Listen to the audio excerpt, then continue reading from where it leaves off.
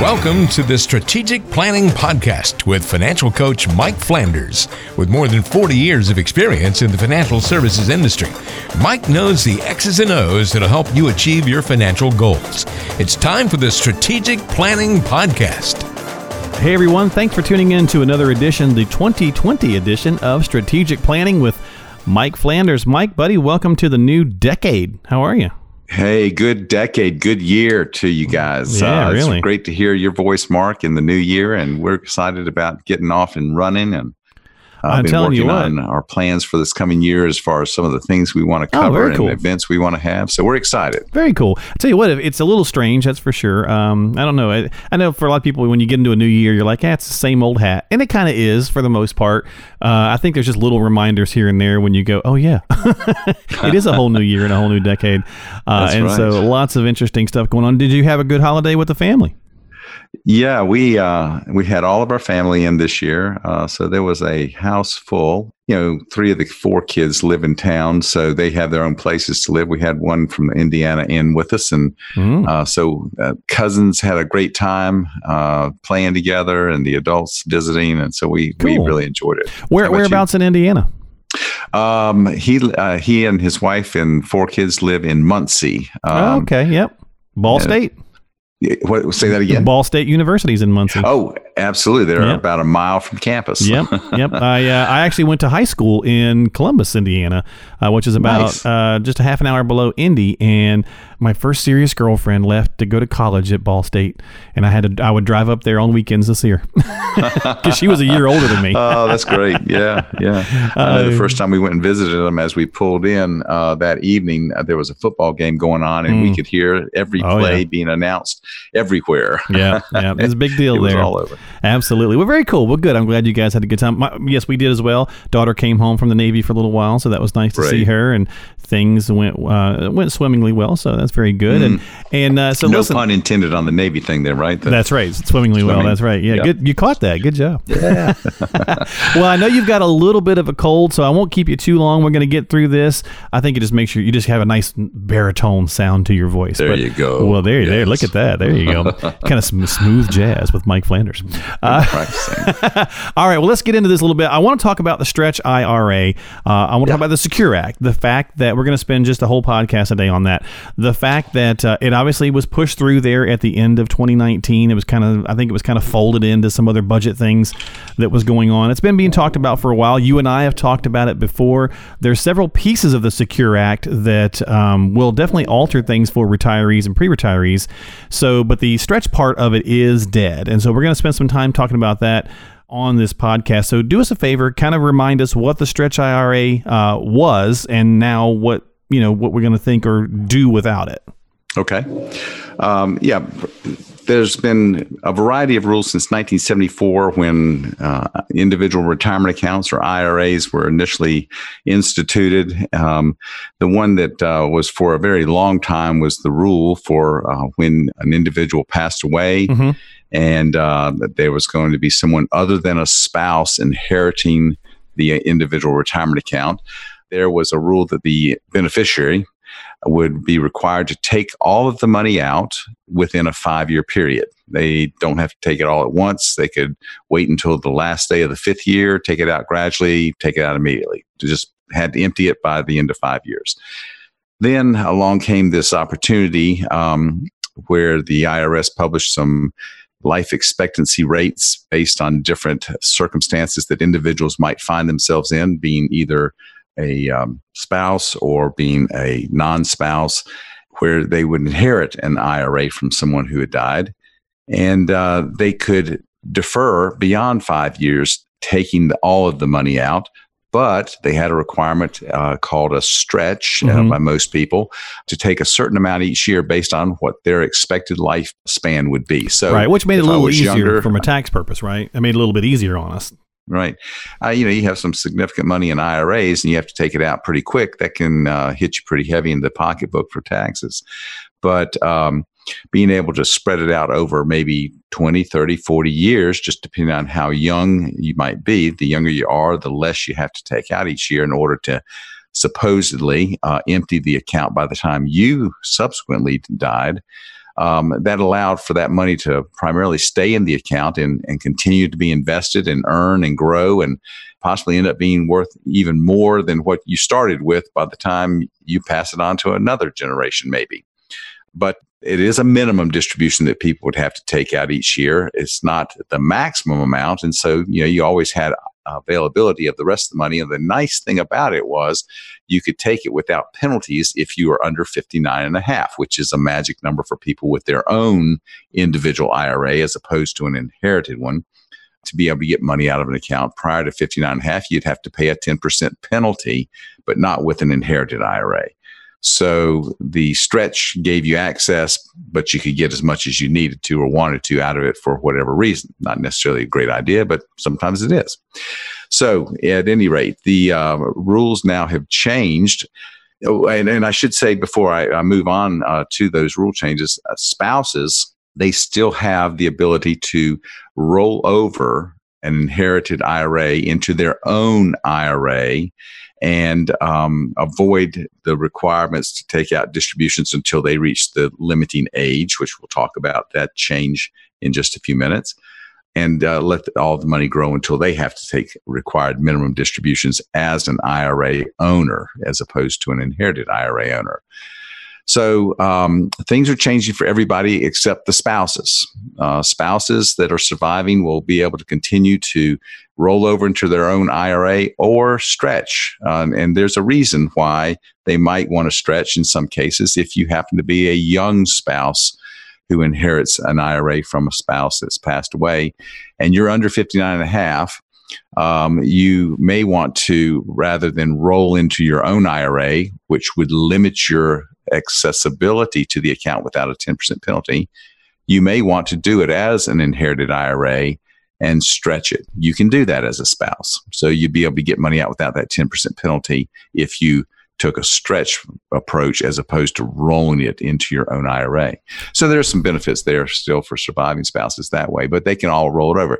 There are some other classes of people that have been added to the law that are still eligible to stretch over their lifetime or some period of their lifetime.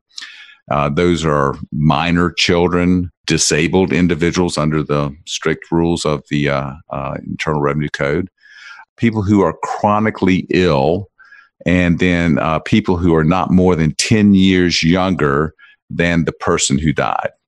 Okay. So those people can continue to do stretch IRAs. But for example, and I'm not going to get into all of these examples, but minor children is a pretty common thing where minor children are involved. If they're under 18, then they do not have any required minimum distribution rules that apply like they apply to everybody else.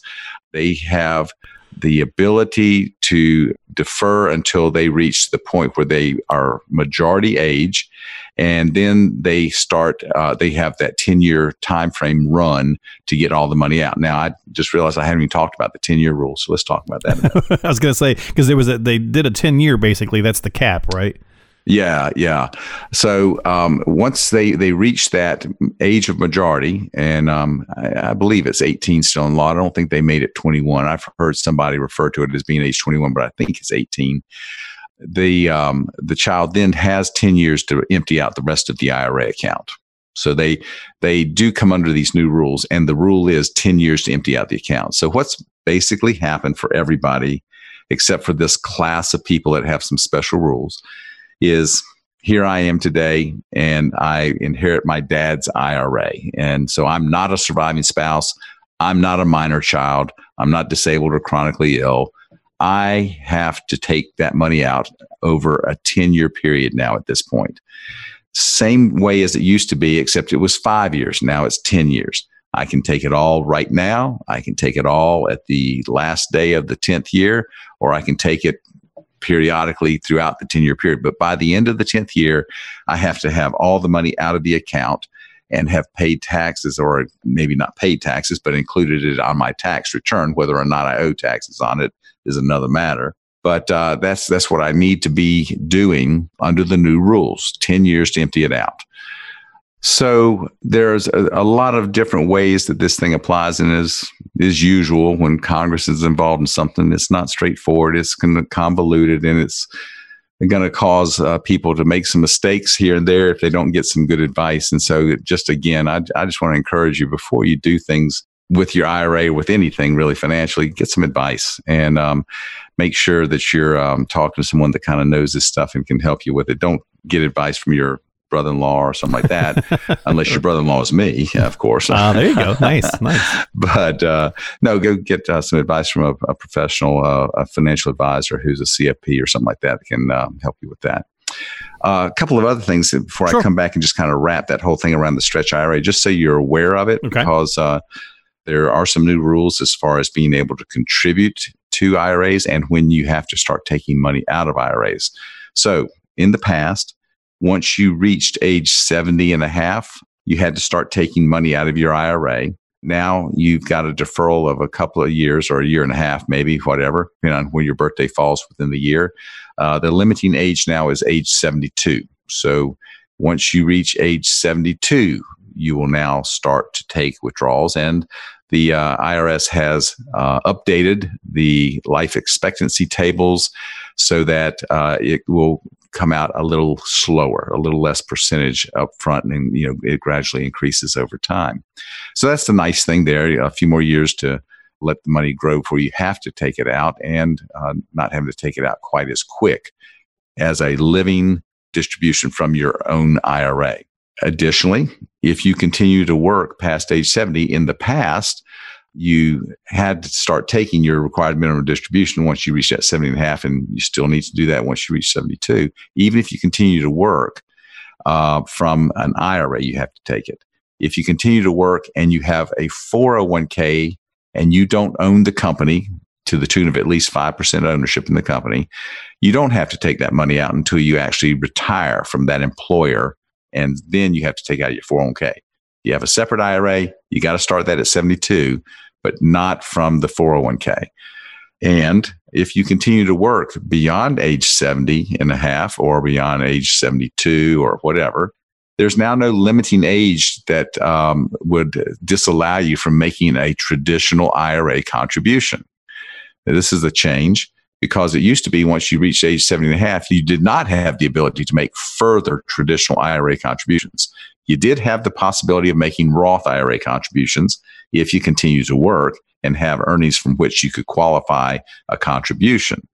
But now it's either Roth or traditional IRAs that you can make contributions for if you continue to have earned income that would qualify you after age 70 and a half.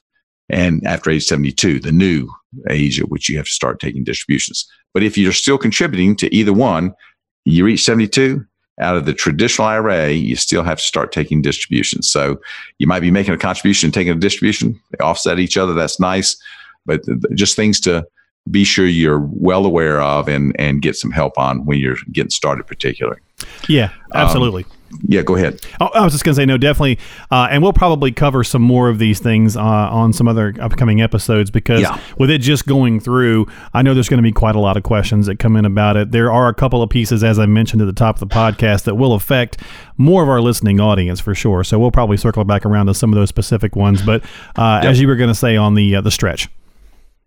Yeah. So just to wrap up on the stretch, what I would say is, most people that are inheriting IRAs, that usually goes to the spouse, and the spouse, nothing's changed for that person. They can roll it into their own IRA or stretch it and continue to take the lifetime distributions that gradually increase over time as you age.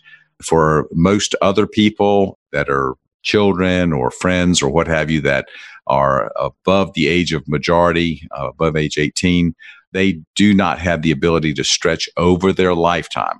They can stretch out over 10 years. There is no more required minimum distribution for those people. They do not have to take any money out each year like they have had to do in the past. All they have to do is make sure that by the end of the 10th year, following the year of death of that person that they inherited from, they have to have emptied out that person's IRA account. There are some things you can do to help offset those taxes. Talk to us. We'll help you do that kind of thing and take advantage of the law as it is. Just important to seek that advice. So, Mike, just out of curiosity, since we're into the new year of 2020, if someone did lose a loved one within, let's say, like last month or 2 months ago at the end of 19, how does that affect this?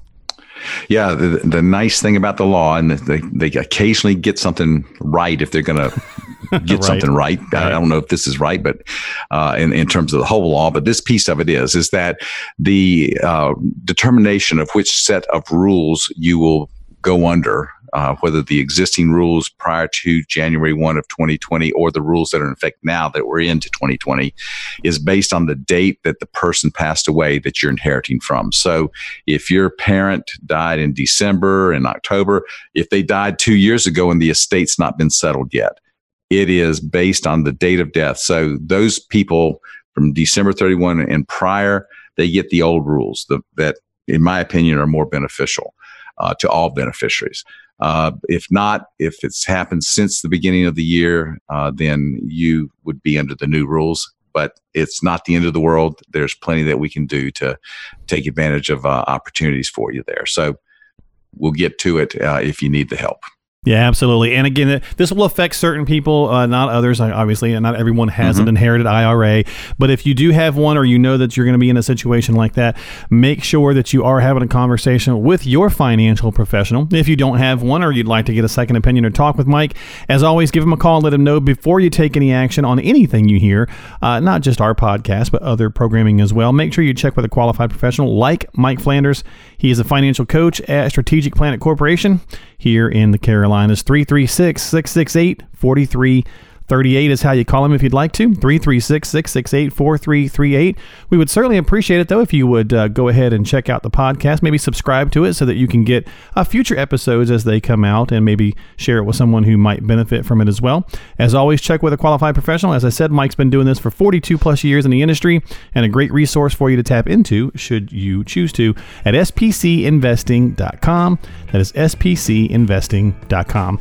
All right, Mike, well, I'm going to let you go for this week. I'm glad your voice held out, and good job on that. And we'll spend some more time later, I'm sure, talking about more of the Secure Act. Sounds great. Thanks, Mark. You have a great week. You too as well. We'll see you next time here on Strategic Planning with Mike Flanders.